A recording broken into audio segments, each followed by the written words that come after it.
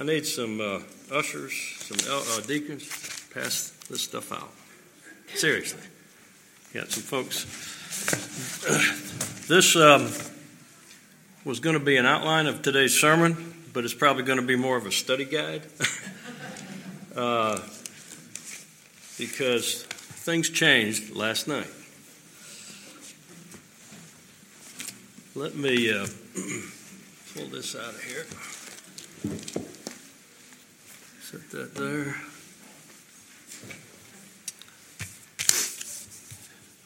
While they're passing that out, I'll tell you just a little bit before we go in prayer and start. So, you know, Mike and Danny, they've gone to seminary and they've got master's degrees and learned how to preach and all about the Greek and the Latin.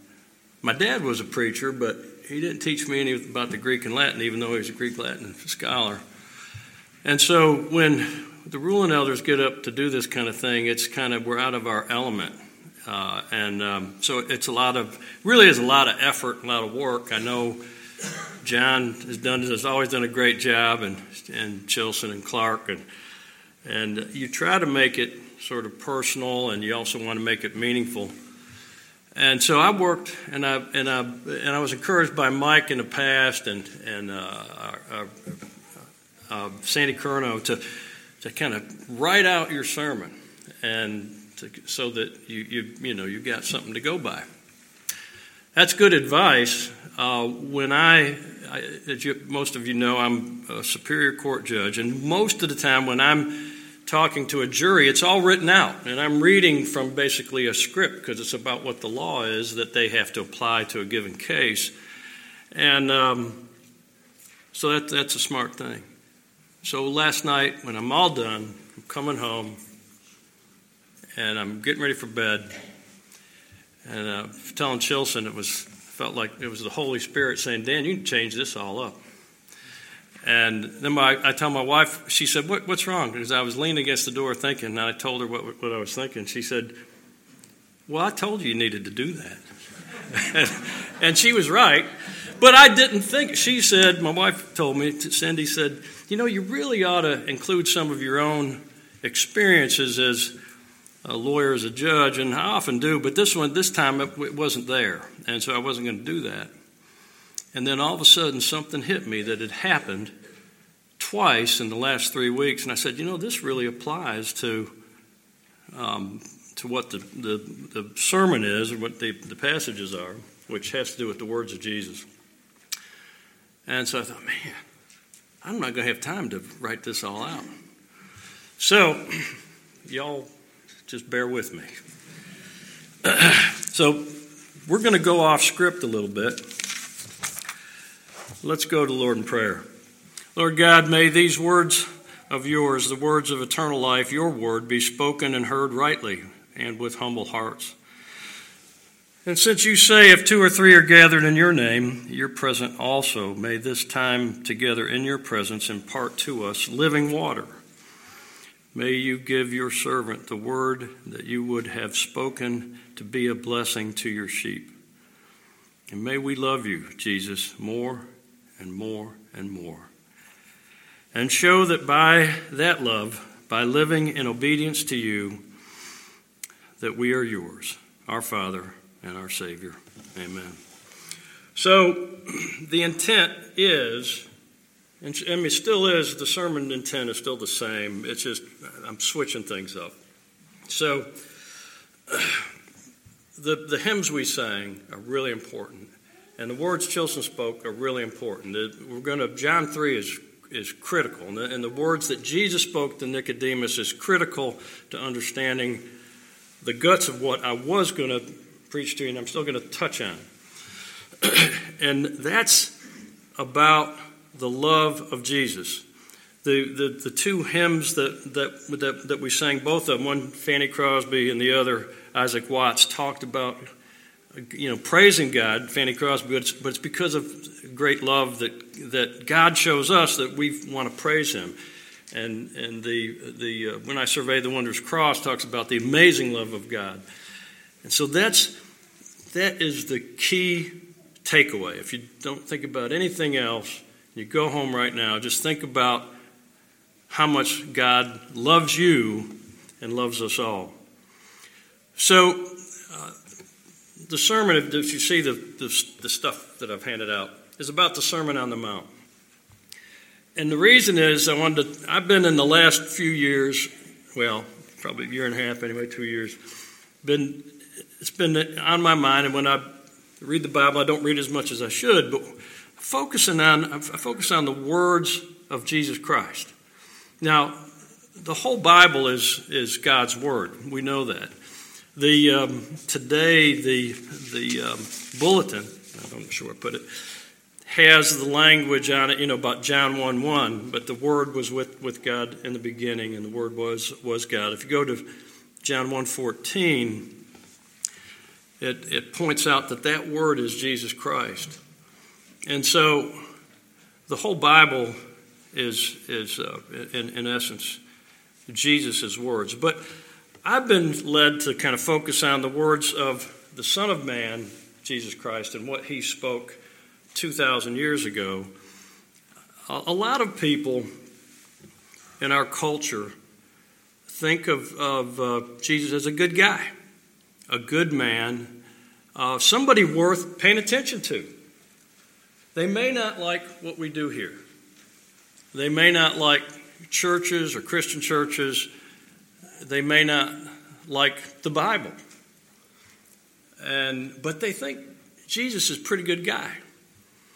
But if you look at what Jesus says and who he says he is, I'm sure you've heard this statement before, either he's crazy or he's a liar.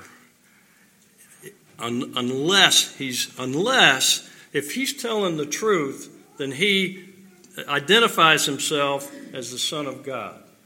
He's not just a good teacher, I guess is what I'm getting at. He's not just a good guy. He would never say that. So, when Jesus started his ministry, I'm going to get away from this thing here. When Jesus started his ministry, he heads up in chapter 4 of Matthew. What we're going to talk about, Lee Irwin would often tell me when I preached in the past, Dan, what was that verse you were talking about? So that's part of the reason I gave you the outline. Some of there's verse references, but we're going to look at in a broad picture, chapter 4 of Matthew, 5 to 7 is the Sermon on the Mount, and then chapter 8 is when he comes down off of the mountain. So we're not going to read all that, obviously. I'd like to, Mike. When I'm in court, I'm going to digress. I can go as long as I want, But I feel these earthly constraints. So we're not going to do all that, but we're going to touch on a lot of it. And so Jesus went what I would call and I read one place they called it the Northern Israel Tour. This is when Jesus kind of started his ministry. He's about 30 years old, 31, 32, 33. And he's going throughout the towns of what were occupied by the Roman Empire at the time. It was a peaceful time, the Pax Romana. And he's going to Capernaum, and he's going north into Galilee. And he's going to the synagogues, and he's talking to people. He's preaching to people. He's telling them the good news about how much God loves them. And he also is healing people. And so the way I looked at this, getting ready for the Sermon on the Mount, is that Jesus is getting people to trust him and to trust God. All right? And he's getting them to understand, like he said with Nicodemus, the importance of having faith in God, often despite our outward circumstances. So let me go real quick, and I want to this was the end of my sermon, and I'm going to go bring it, and I'm going to put this first. I'm going to reemphasize something that Nicodemus said. No one, this is verse 13, John 3:13. This is Jesus' words. No one has ever gone into heaven except the one who came from heaven, the Son of Man. Jesus, of course, is speaking about himself.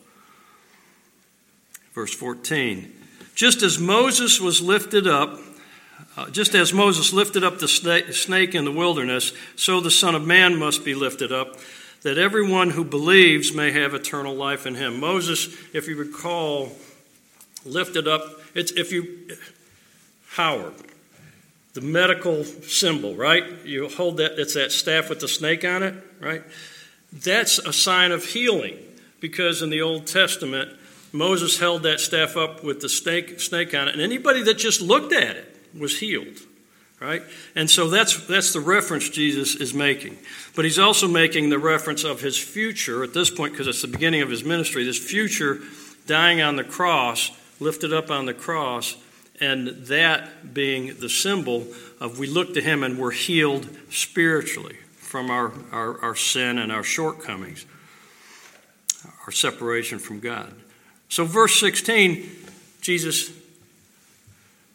we know this verse, John 3:16, but look at the context of it. For God so loved the world, he's talking to Nicodemus. Nicodemus, by the way, is a very learned, he's called the teacher, Israel's teacher. So this is one of the most astute theologians of Jesus' day.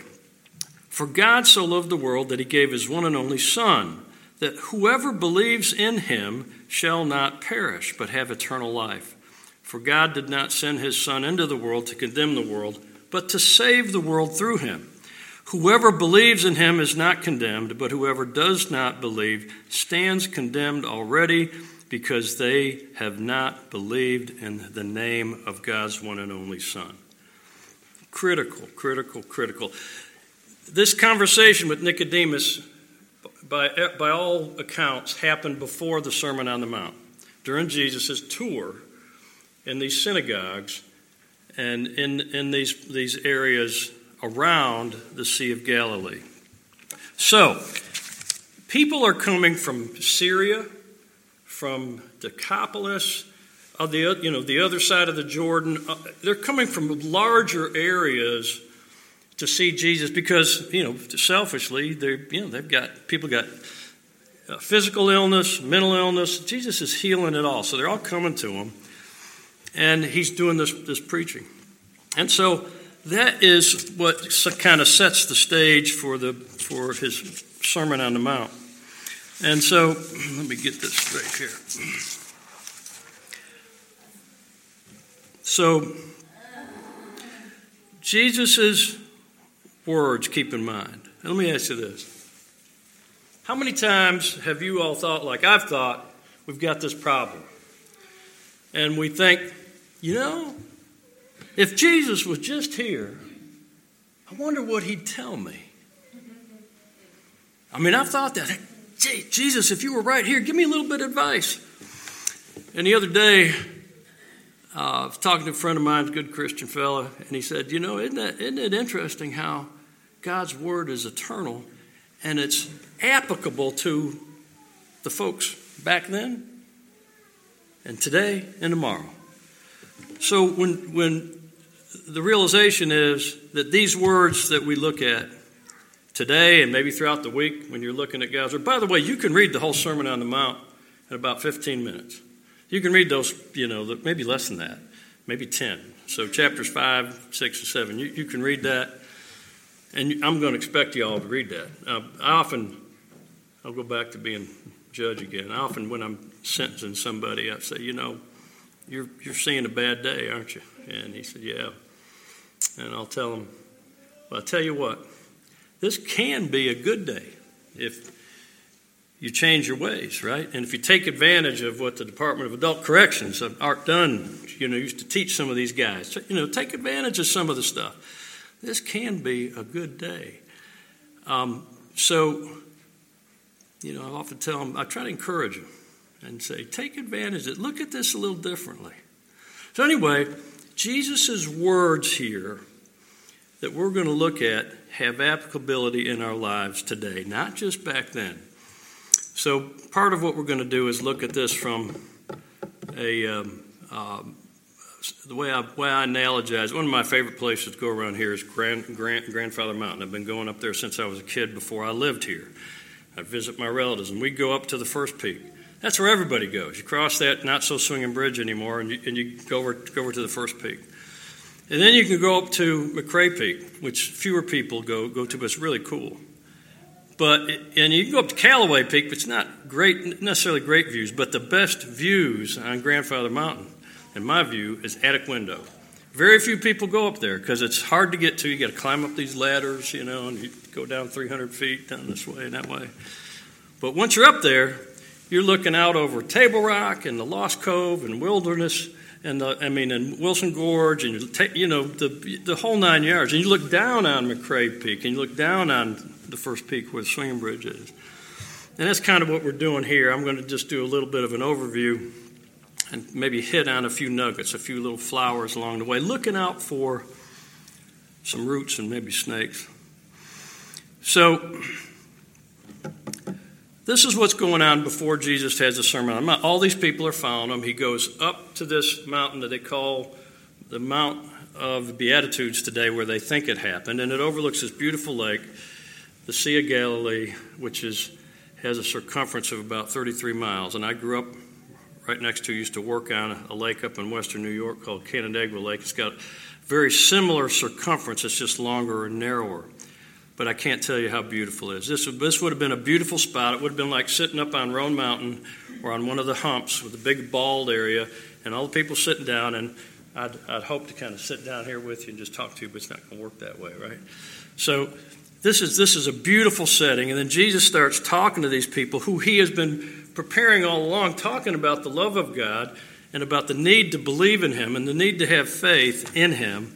And he starts talking to this large crowd, and he sits down. Now, one last sort of set the stage thing that my wife, going back to my wife and the Holy Spirit, that caused this whole thing to kind of turn around. Have any of you heard of sovereign citizens? Anybody? Moorish sovereign citizens, all right, which are sort of the Islam version of sovereign citizens. I heard about sovereign citizens a number of years ago. Sovereign citizens are a group of people. They've been around for a little while, but they're a little more prevalent. You used to see them in Charlotte more, but now we're seeing them out here. They are people who honestly don't believe that either the state government or the federal government has any real authority over them. They believe in some old common law ideas of law. They don't believe in taxation law, and they just don't believe in the court system. They don't believe in what the judge says is the real deal.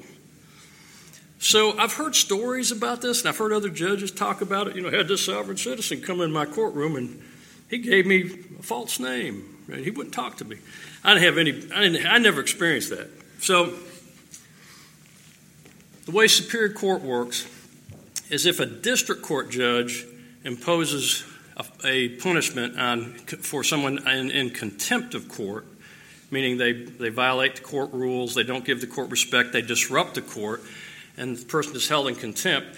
Contempt is actually a criminal statute. You can get fined up to $500 and put in jail for 30 days. Well, one of my friends, a district court judge, about 3 weeks ago, had this sovereign citizen over in Caldwell County who would not approach. He had to come up to speak to the judge, and he wouldn't come up. He said, "I'll just stay back there, and I'll talk to you back here." And Judge Smith said, "No, you need to come up."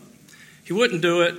He disrupted the courtroom. Judge Smith held him in contempt. He had a little hearing, held him in contempt for 7 days.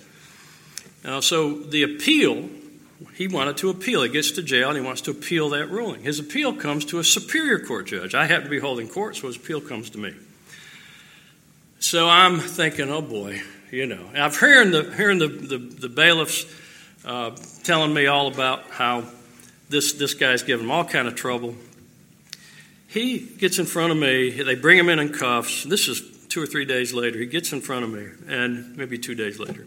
And I'm supposed to, set bond for him to give him a chance to get out so he can appeal his case. And I'm thinking I'm going to have all kind of problems with him. He was the nicest guy. after he'd been in jail for a little while, he was the nicest fella. He did everything I asked him. I gave him and by the way, he was in court for a U-turn violation. I'm serious. He had a minor traffic violation. He did not believe that a trooper could give him that ticket. That's a sovereign citizen. Okay. So that was my first story.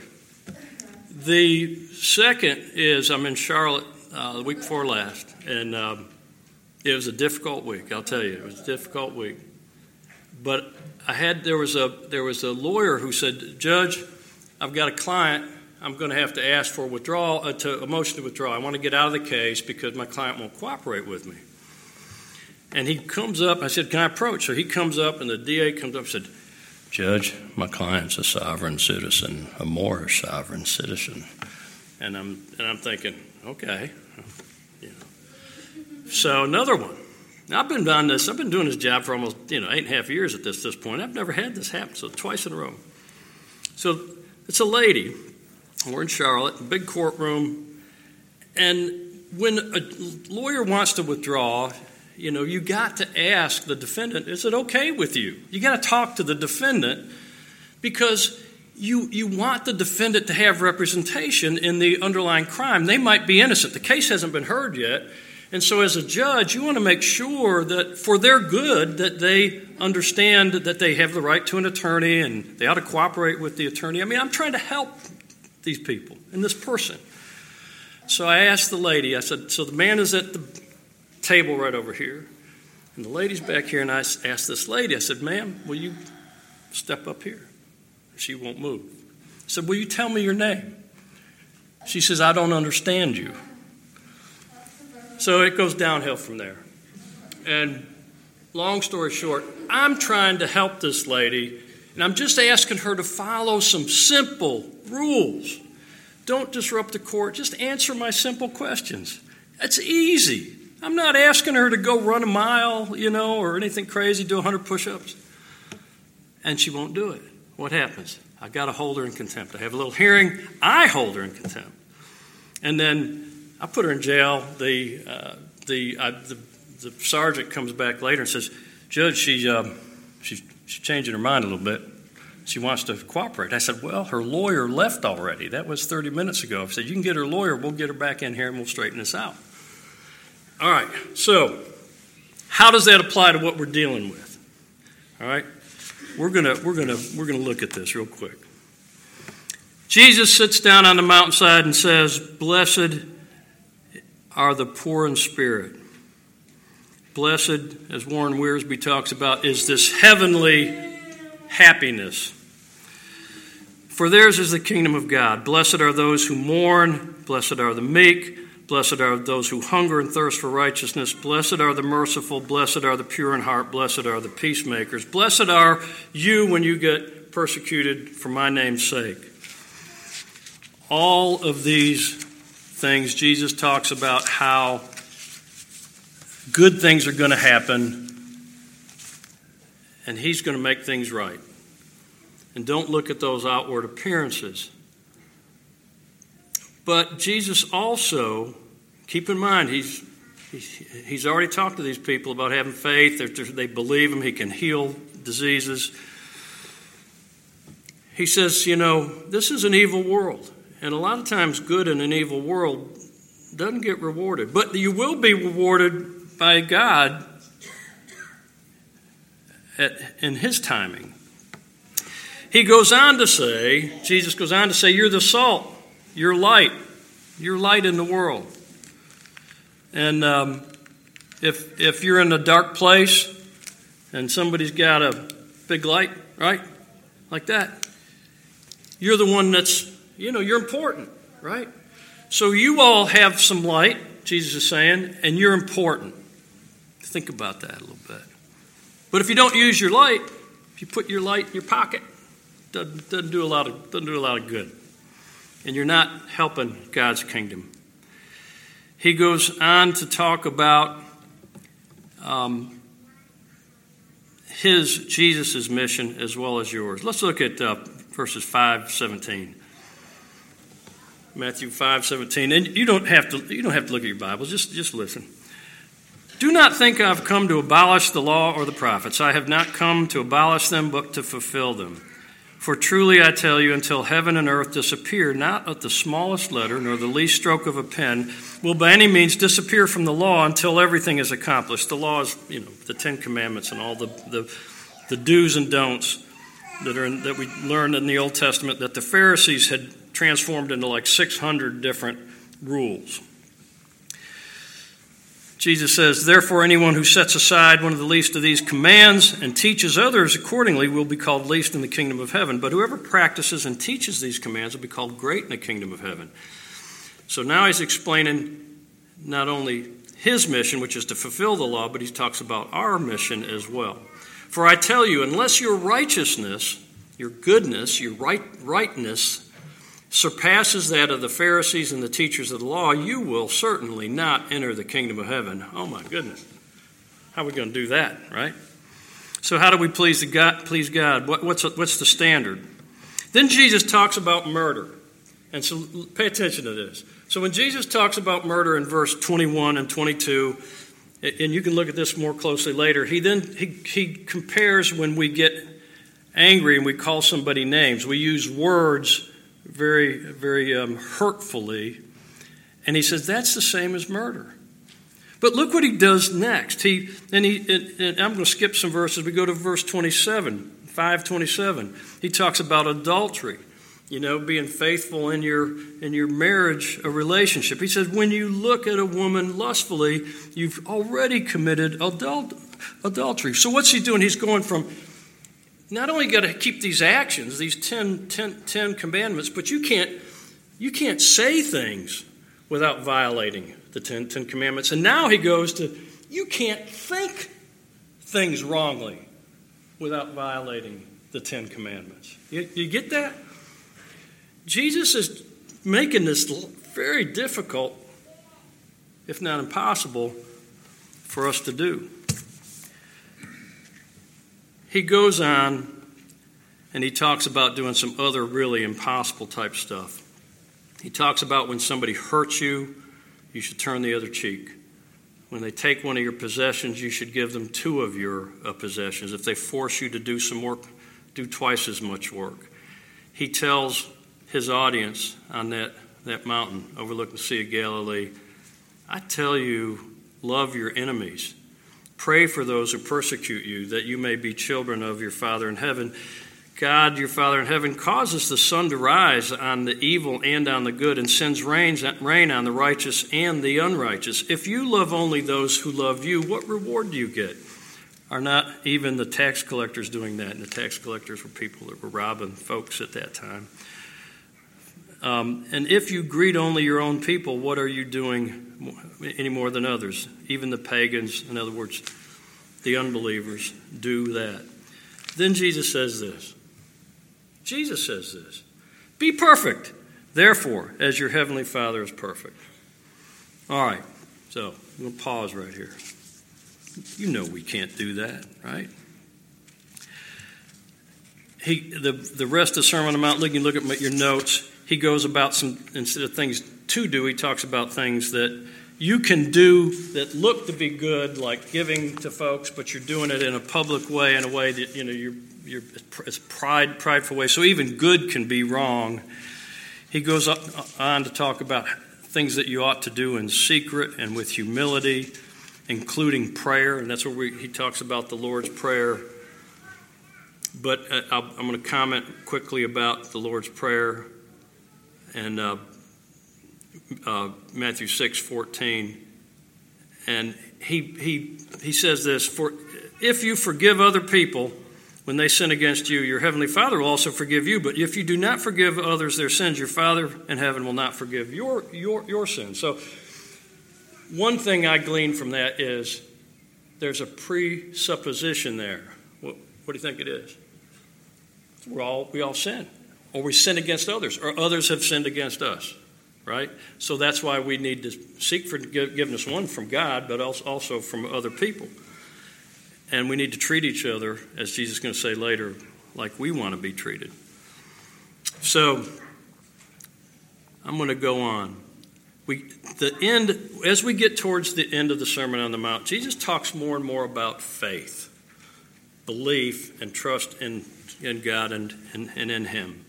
So he first mentions this. If you look in Matthew 6:25 to 32, is all about don't worry. Don't worry about the clothes you're going to get, what you're going to eat. God loves you. He's going to take care of you. He loves you more than the flowers of the field, who looks more beautiful than anything Solomon in all his wealth could have.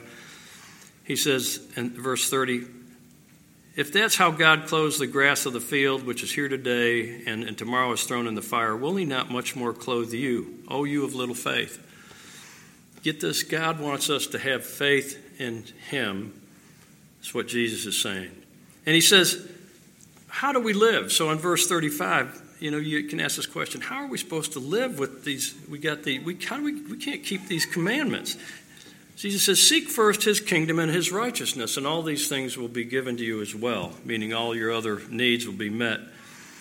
He goes on and in chapter 7, he talks about things like judging others, but you need to look at yourself before you make judgment of others. You need to kind of look at yourself carefully. What are your weaknesses and sins and limitations? He reiterates about asking I would say it's out of faith. God, asking, knocking, seeking God for things that you need. And he compares it to a daddy, earthly daddy, giving his children good gifts. He says, if you then, though you are evil, now know how to give good gifts to your children, how much more will your Father in heaven give good gifts to those who ask? So then Jesus summarizes the Sermon on the Mount. And again, I hope you go home and look at this. I encourage you to do this. He summarizes in verse 7:12 as to in our relationships to other people, Christians in particular, but other people, even non-Christians. So in everything, do unto others as you would have them do to you, for this sums up the law and the prophets. And then in verse 13, I contend this has to do more with God. He says, you enter through the narrow gate, for wide is the gate and broad is the road that leads to destruction, and many enter through it. But small is the gate and narrow is the road that leads to life, and only a few find it. And so the idea is, if you care about Jesus, you care about God, you care about what you're doing in this life, why we're here, why are we here, then you want to seek after God. You want to look after that narrow path. You want to go up to the Grandfather Mountain Trail and not just go to the Swinging Bridge. Everybody can drive up there on that asphalt road. But you want to get off that and get on the trail, and you want to climb up the ladders. You want to go up the attic window. And that's what you want to do with Jesus. You want to go after Jesus. It's hard, but it's not that hard. Jesus says in Matthew 11:28-30, I believe it is, I'm calling all you who are laden down with the cares of this world. My burden's light. My yoke's easy. I care about you. I love you. And come after me. It's like me as a judge asking that sovereign citizen who doesn't believe I have authority to put that person in jail or do anything. It's like if I'm asking that person to do something simple. Tell me your name. And you don't do the simple things, it can get you in trouble. And all Jesus is saying is, this is simple. Just believe in me. Trust in me. It's not hard. I'm not asking you to, like Naaman in the Old Testament, not asking you to go do something difficult.